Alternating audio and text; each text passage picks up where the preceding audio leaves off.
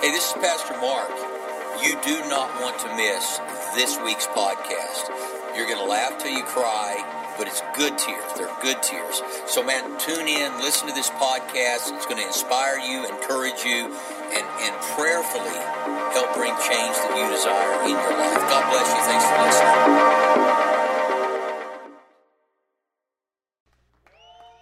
Good morning. Good morning. Stand with me, if you would, please, and thank you all so much for your love, for being here and sharing. I feel like Mickey Mantle sometimes. If I'd known I was going to live this long, I'd have taken better care of my body. You know, back in the day, didn't think about it much. All right. Say, this is my Bible. I am what it says I am. I have what it says I have. I can do what the Bible says I can do. Today I'll be taught the Word of God. And I boldly confess, my mind is alert, my heart is receptive, and I'll never be the same again. Never, never, never. In Jesus' name, amen. You may be seated. For those of you who don't know who that precious Samoan was, that's our office staff administrator, and Suliana. She's just incredible. You can give her a hand. Precious, what we do without her and don't want to find out. Been doing a series, just began on the judgment that so many people in the world today are measuring the world crises, circumstances, and situations as, many perceive the judgment of God and so on and so forth. The reality is that this is the consequence of fallen humanity. God's not issuing judgment on us. If anything, we would be bringing it on ourselves for the decisions that we make or don't make. And so I want to help people through this, because this time of year, a lot of people get very introspective, begin to question if there is really a God. If there is, what's he like? And can he possibly love me? And could he ever forgive me for the things that I've done? Those are questions that oftentimes come up this time of year. We have a tendency to probably think more deeply than usual because we're facing all kinds of situations, inflation at record rates. How are we going to fund Christmas? What are the kids and grandkids going to be like? So many questions. And I just kind of want to bring some relief to that, because the reality is God's got this and God's got us.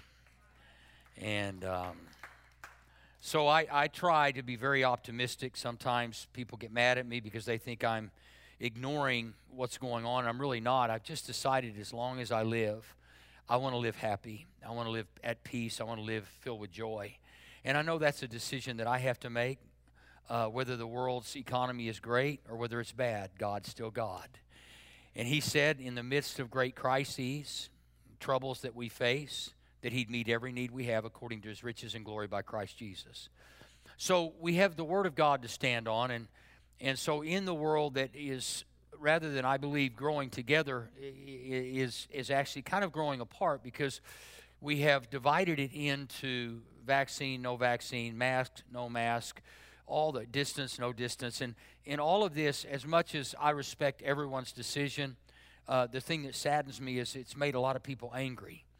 And I think that the greatest thing about freedom is that each of us get to choose. That, to me, is the beauty of freedom. And, you're free to go to church, but some people don't.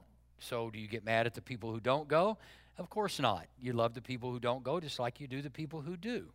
And so we have to learn that there are a lot of opinions and convictions that differ, but the greatest of all things is to love people, to love one another.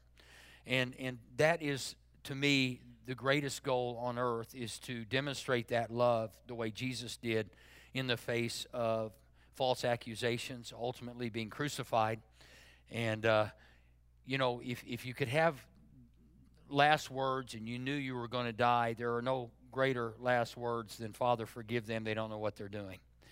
So to me, we live for that day to where we can look at everybody and anybody, regardless of how you might have been treated or we might have been treated, that we're able to forgive. Forgiveness really doesn't have to have an effect on the other person, but it has an effect on us. So if I forgive you, whether you receive it or not, whether it affects the way you think, it saves me, it protects me, it affects me. And so I love to see people forgive, not for my sake, but for their own sake. You know, it's unforgiveness is like drinking battery acid and expecting the other person to die from it. So with that said, if you would turn your Bibles to Galatians 5, and then I'll go to Galatians 6 in a moment. And I don't know how many of you have ever wondered, you know, like I've done more funerals than I can count, and I've gone to more funerals than I would like. And typically at funerals, we have a tendency, depending on where you go and who it is, to talk about how good that person was that died. They were a good person. Well, what did they know God? They were a good person. I'm going to burst your bubble today and tell you there'll be some mean people in heaven and some good ones that didn't go. That'll confuse you. But the Bible says that all who call on the name of the Lord shall be saved. It doesn't say all the good people, all the nice people. No, there are going to be some people that you're going to pray outside the gate while they're entering going, Jesus, don't let them be like they were on earth. You know, they just mean. And it's confusing because we want to be good, and being good is a good thing. But being good is not what saves you. God is good. God was good. God is good. God will be good. When he sent his son, he took our judgment upon him. When we receive him, we also receive the forgiveness that came with him being judged, crucified, dead, buried, and resurrected. And so it's a very hard thing if you grew up in a traditional church like I did to ever believe that you would go to heaven just because of the goodness and grace of God. I just never thought I'd be good enough. And you know what? I was right. And I'm still not. And I'm okay with that. Not that I'm not good, but that I know that he is good and that it's his goodness that brings me to repentance, his kindness and his goodness.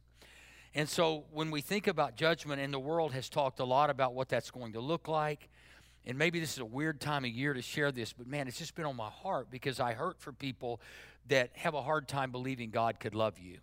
And God does love you.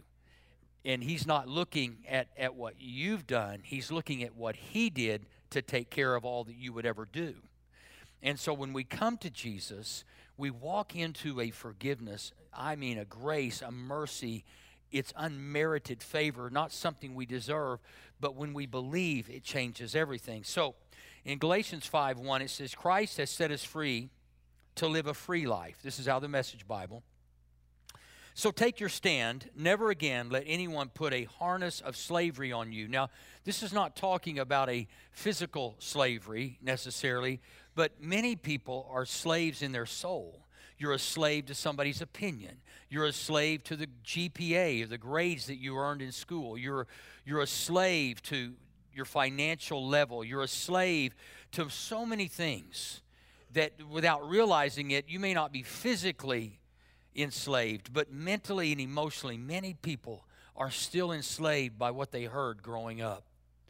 You know, this week I had a challenge, and I don't know if this person's watching, and I'm not wanting to be mean, but make a point.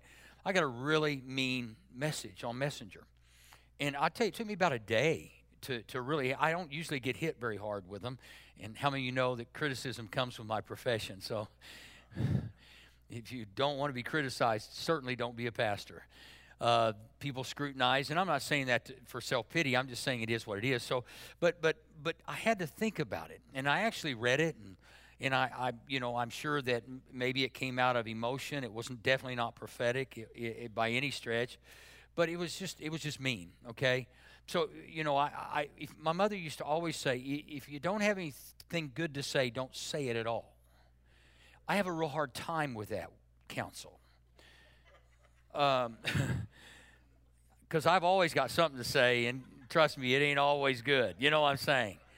It's an opinion about somebody or about something, and I really fight to make sure that the words coming out of my mouth would be edifying.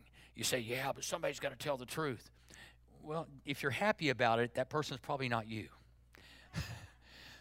Because sometimes I'd rather say I have to tell somebody the truth about something, but you can say it in a redemptive way. I don't think you meant that. I don't believe that's what you meant. I don't believe you meant to hurt me. I don't believe that. You see what I'm saying? It changes everything.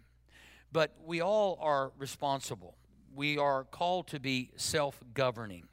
We're not called to have the government. See, right now the government thinks we're dumb and that they're smarter, and so they got to tell us what to do. and again, I'm not trying to get political, but I am a little irritated. And so, to me, we're not trusted with, if I want to die, I ought to be able to die. So if I really enjoy jumping out of airplanes and trusting a parachute, which to me is still one of the most stupid things ever, it's like, it still makes no sense to me. You know what I'm saying?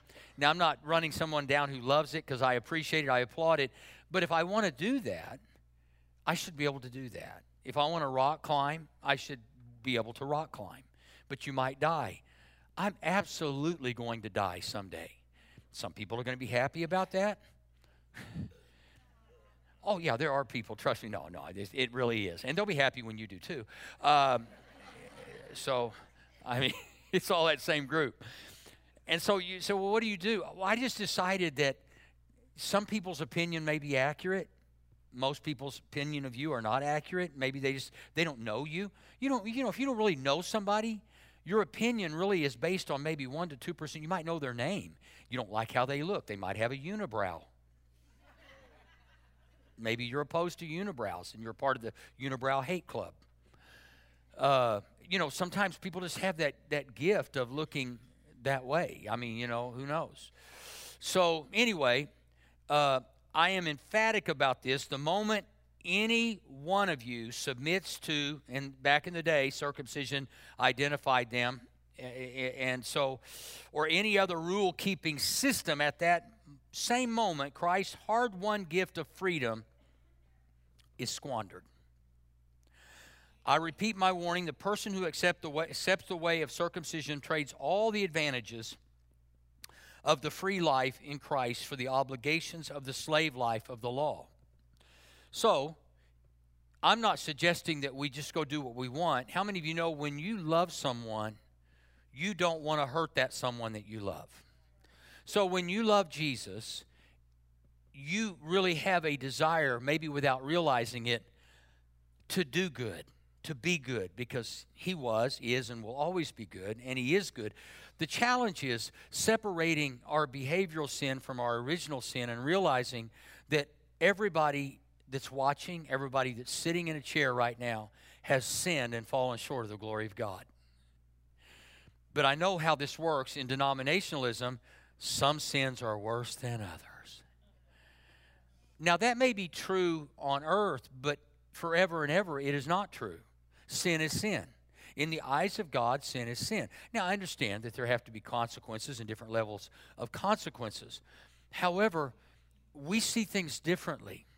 Now, if someone is a danger to society or a danger to you and they've committed crimes against you, they certainly ought to be put in a place to protect them and protect you. I'm not minimizing that. At the same time, they're still God's children, and you're still called to love them. You see what I'm saying? And so I know that sometimes you say, well, that's hard to do because it affected my family. I get that. But every day, the decisions that we make, the sins that we commit, if God wasn't God, could have an effect on him. But he's bigger than the sin. So I want us to get bigger than that in how we think and how we live. Now, the real challenge here is we reap what we sow, okay? We reap what we sow. So if you're a person that says, I never get any grace, ask yourself the question, have you sown any grace? I never see mercy. Nobody loves me. Well, how have you effectively loved other people? Have you openly, honestly demonstrated love to other people? Well, I'm always broke. Well, what have you sown? You see, the thing that we do is the things that we don't like to do, we always find a way to defend the things that we don't like to do or want to do. And it's very easy. It's our humanity. We're very smart when it comes to dodging responsibility. And it's really a part of the fall of mankind. And so in Galatians 6:1, one of my favorite passages of Scripture, this is how the Amplified Bible, which expands on Greek and Hebrew words. It says, if any person is overtaken in misconduct or sin of any sort, you who are spiritual, who are responsive to and controlled by the Spirit, should set him right and restore and reinstate him. So the process is to try to put right or righteousness in front of that person, restore them, their hope, their faith, their confidence, their credibility, restore them, and then put them back in the place of God's designation. See, that's called Christianity, according to Paul writing to the church at Galatia. Without any sense of superiority and with all gentleness, keeping an attentive eye on yourself, lest you should be tempted too. So we work to avoid judgment by not being judgmental. Now, I think most drivers in the natural are not good drivers. There's really not much effort put forth nowadays. It's just getting from one place to the other. When I was 16, it was an art form.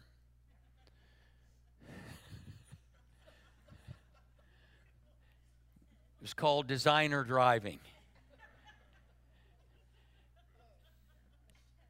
I don't know what happened to that era, that day. It's like, well, everybody deserves a license. Not if you can't pass the test. And I'm not even sure you have to take one anymore. And if you do, I think they're probably highlighting the answers.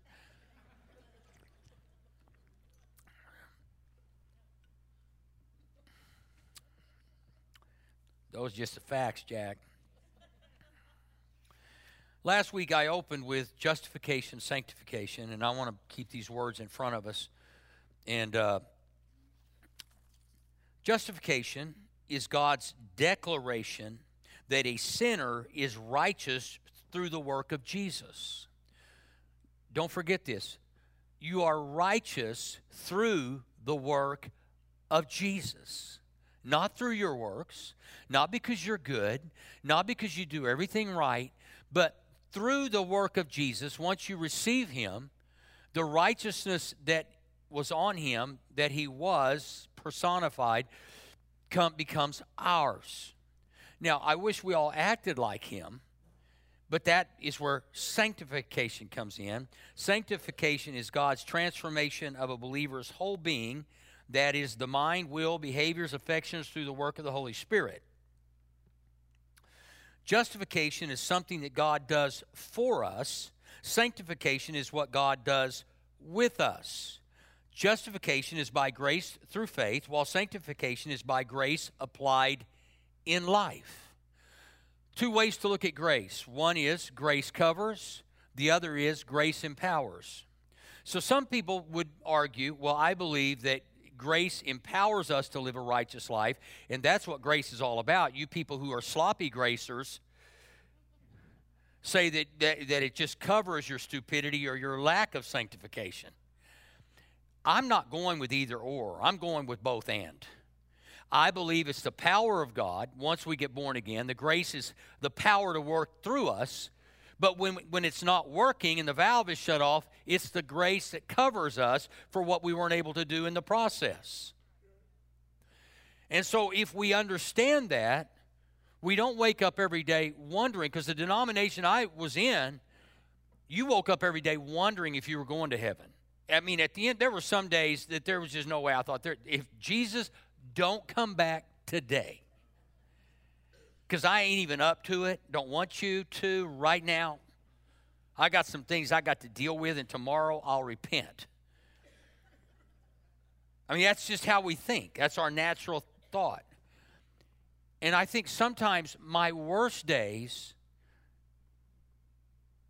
in earth are my best days in Christ, because his perfection works through my weakness. His strength works through my weakness, not through my strength. So when I am weak, he is strong. So rather than me trying to achieve something that would impress God, think about that a minute.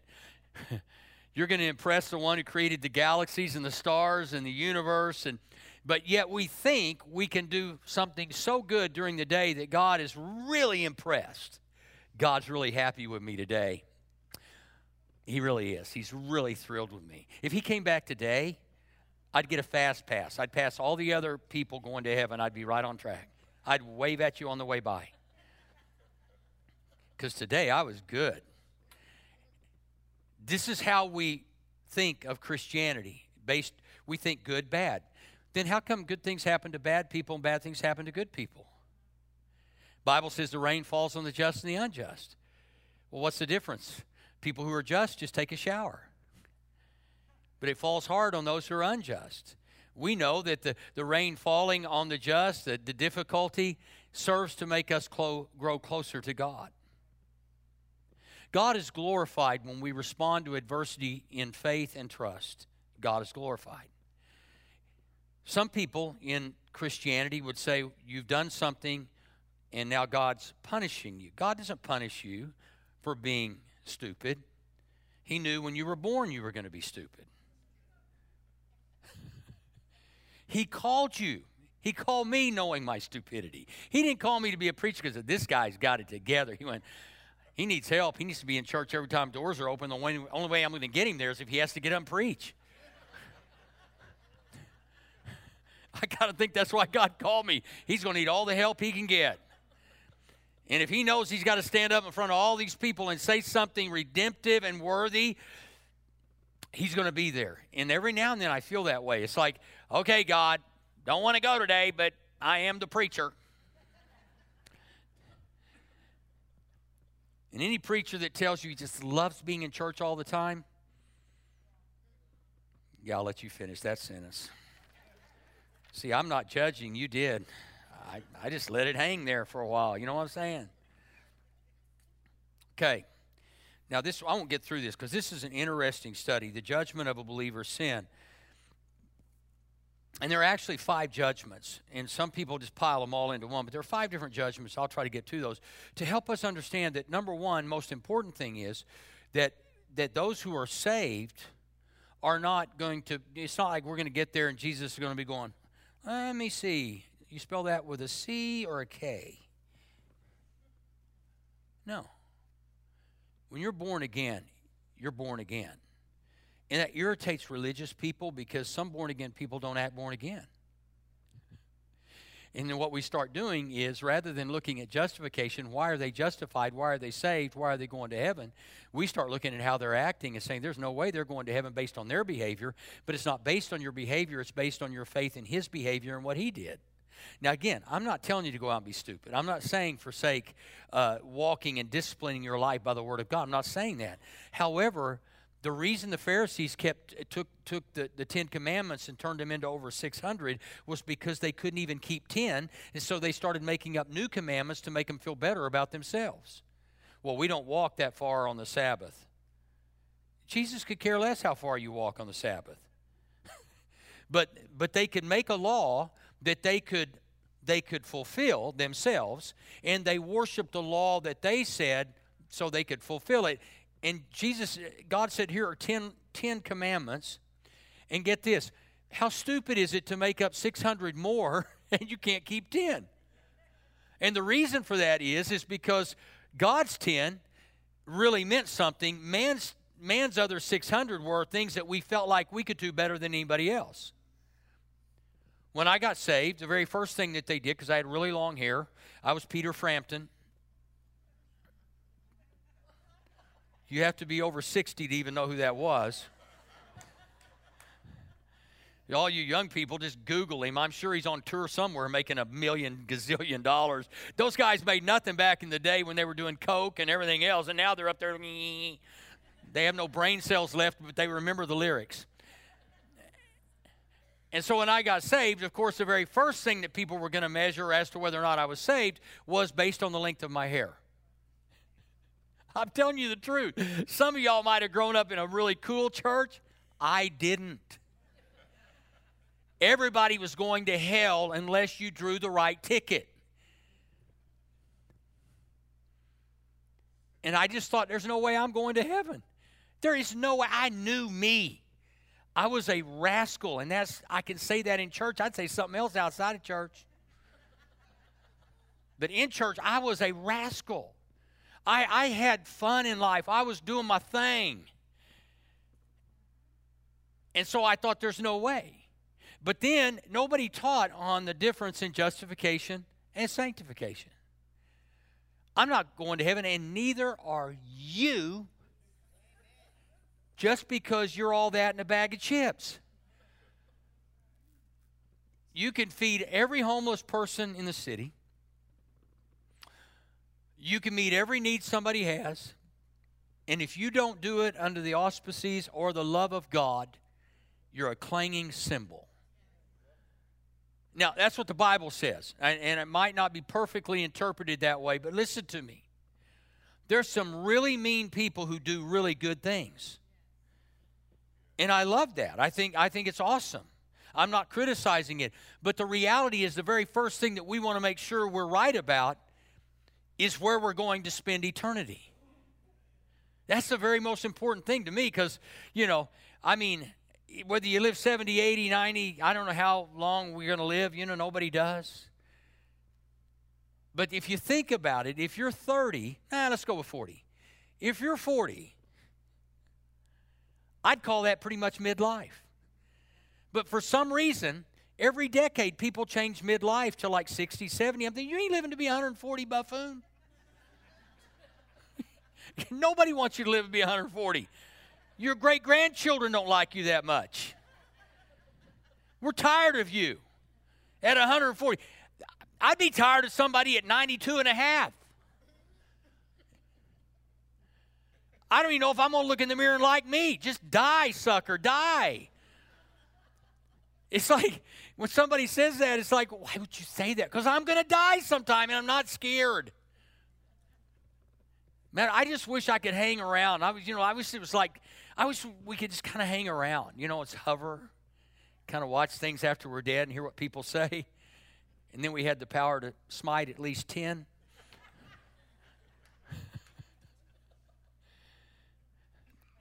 Kind of kidding.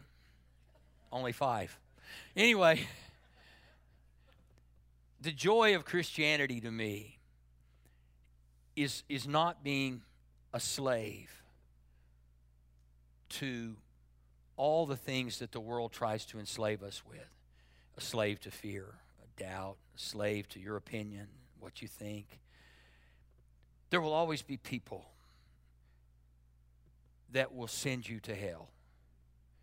Fortunately, they don't have the keys. And, for years, we use slang language like, when probably one of the rudest things when somebody says go to hell. You think about that. Just let that soak in because it just kind of comes as just a slang, mean thing to say. But why would you want anyone to go to hell? There is a hell, by the way. The greatest deception of the devil is to make you believe there isn't. That's the goal. Everybody's going to heaven. We're just going different routes. No, this is not Siri. Okay, this is not like the GPS in your car. Well, the fastest route is, and the speediest and the most, you got about 3 or 4 routes. Sometimes I'm going, man, she is mixed up. Who puts that stuff in there? Have you ever wondered where that comes from? Like Wikipedia, who sat down and just scanned all this stuff? You can Google anything now, and it's just amazing. We were watching a show, Susan and I, the other day, and we Googled this lady because she was on Dallas back in the day, And some of you, every people, if I say you watch Dallas, oh my gosh, you're going to hell. You know what I'm saying? People do that. It's based on what you're watching. Like the blood of Jesus wasn't enough to cover Dallas.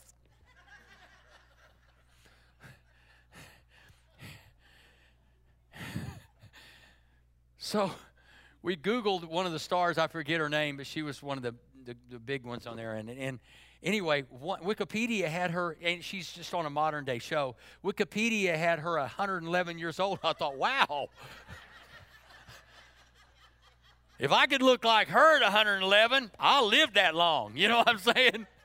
I'm looking and going, I got more wrinkles than you, and I ain't even close. I said, Susan Googled it, and I went, there is no way. And come to find out she was 81. But see, we think the internet's perfect. You know what I'm saying? Everything's just right. But we all have to realize that, this thing with Jesus is so awesome and so wonderful that his love is beyond comprehension. His grace is almost unthinkable. His mercy is beyond our ability to imagine. And again, because of that moment of justification is what gives birth to the work of sanctification. The problem is, people get in church, they sometimes come to Jesus in the way of being justified by him, but then it becomes works. And rather than remembering the cross and what Jesus did for us and through us, we start thinking about what we're doing for him and through him. And now all of a sudden, I'm going to go to heaven because look at what I've done. I'm not going to heaven because of what I've done. And I don't want to hear one stinking amen. I'm going to heaven because I accepted what he did. And I don't take that lightly. Never have, never will. But mental illness is at an all-time high in our country. It's something we don't talk about. It's something people are embarrassed by, and you should not be embarrassed by it. Do you get embarrassed when you have the flu? No, you usually walk around and sneeze on people. Why are we embarrassed? Because everyone in here has been mentally ill. Now, that'll bless you today. And when I say that, you've had seasons, moments, days where your mind wasn't right. It was foggy. You were depressed. You were not feeling up to speed. You weren't thinking right. That is a minor touch on your brain that is called mental illness. Now, we think of mentally ill people as people who are crazy. Well, there's two ways to look at that. In my opinion, everybody's a little cray-cray. Everybody has moments of cray-cray. And don't elbow your wife and say, you do it more than most. But the reality is, we're so quick to judge people and determine their eternal destiny based on how we think they ought to behave. There are literally churches today that judge other congregations, other denominations, and based on their difference in how they believe or how they expect their people to behave, that church is going to hell. I heard that. Matter of fact, we were the only church going to heaven when I was growing up, which meant that there were going to be a lot of empty homes because we weren't that big. I'm thinking heaven's going to be really boring if it's just us because you folks are boring on earth.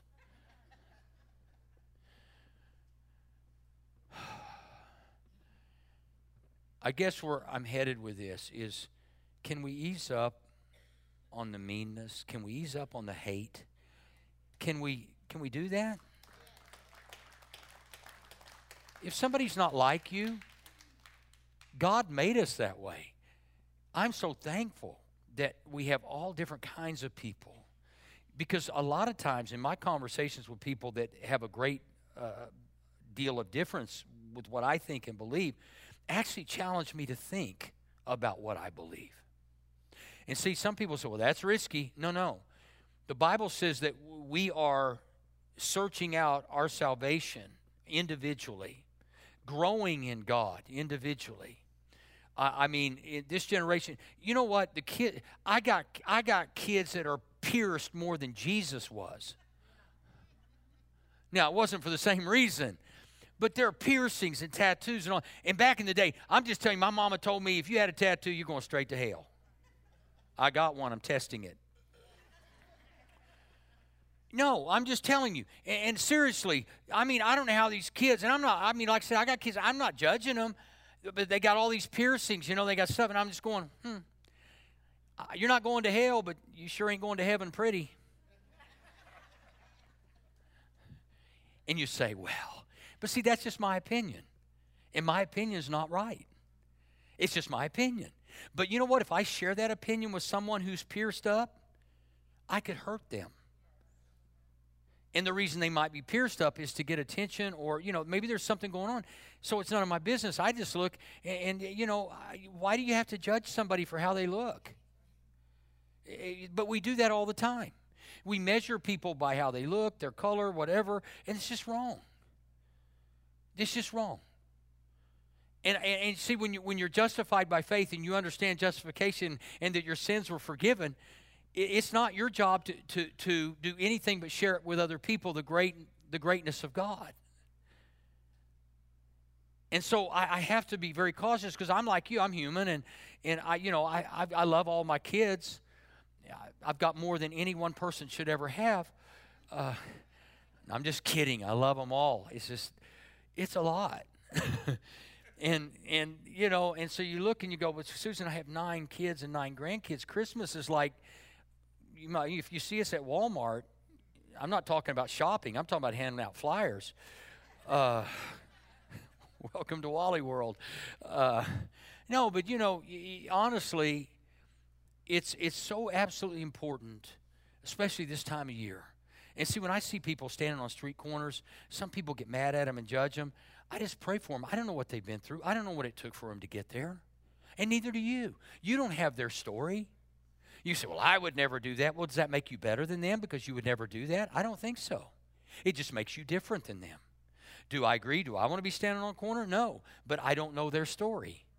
And it's not my job to do anything but love them and pray for them. That's my job. That's our job. And you know what? You're going to find yourself a lot happier if you quit getting mad at people who are different than you, who do things differently than you, who act differently than you. I've learned more from my kids than I did my college professors. I'd ask them questions about stuff. And that's frightening. I went to see a movie with one of my oldest son when he was in college, must have been 15 years ago. And there was a little gratuitous verbiage in there. And I'm sitting there with my son, and he's become a man, and so I'm trying to be the dad to the man, not the man. And I said, well, we're driving away. I thought, how do I approach this conversation? I said, son, what did you think about those gratuitous words? He looked at me, and he said, Dad, who gave definition to them? We did. I thought I never thought about that before. What's brilliant, And because he challenged me to think differently because I grew up in a home where, that was very, very strict. And so anybody outside of that strictness, outside of that bubble, I would judge them. And you say, well, the Bible says. Well, we want to go Bible Bowl right here? Because I can tell you every one of us in here is violating something in here. Every one of us. Don't you love coming to a church that points out you're a sloppy sinner?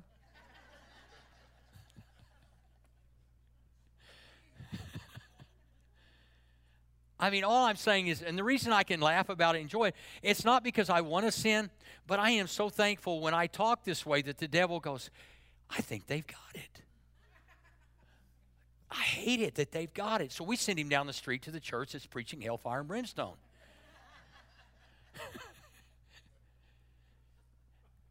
Because the reality is, all have sinned and fallen short of the glory of God. But when you understand justification, that we are saved through faith, by putting our faith in him, you go, I love him so much that I want him to work in me and through me. I don't have to anymore. See, it's not like, well, I got to be good. No, you don't have to. You get to. You get to because he's good in you. You get to be strong because he's strong in you. You get to have peace because he's peace in you. Changes everything. Let's pray. Father, thank you. Thank you. Thank you. Thank you. That we are justified because of what you did and putting faith in what you did. And our love for you, God, is so great that we want to glorify you through our actions, through our words, not so we can be saved, but because we are saved. So, Lord, may we not look to our good works. Rather, may we believe in your good work. With every head bowed, every eye closed, I want to pray a prayer that will make a profound difference in your life if you're not saved. By praying this prayer, putting your faith in God, calling on his name, you'll be saved. I want everyone to pray this with me, those who are watching online as well. Pray this with me. Say, Father God, thank you so much for sending your only Son to die on the cross for my sin. Jesus, thank you for giving your life for me. Today I give my life to you. I repent of my sin. Today I'm saved because of your good work, not my good works. Thank you, Jesus. Amen. If you prayed that prayer, I want you to text the word SAVED to 405-500-1310. Text the word SAVED to 405-500-1310. Hello, this is Pastor Mark Crow. I just want to take a quick moment to thank you for joining us online. We hope you have a blessed week this week and get to be a blessing to those around you. I want to invite you to join us at Mosaic Church OKC next week at 9:30 a.m. and 11 a.m. or join us online. God bless you.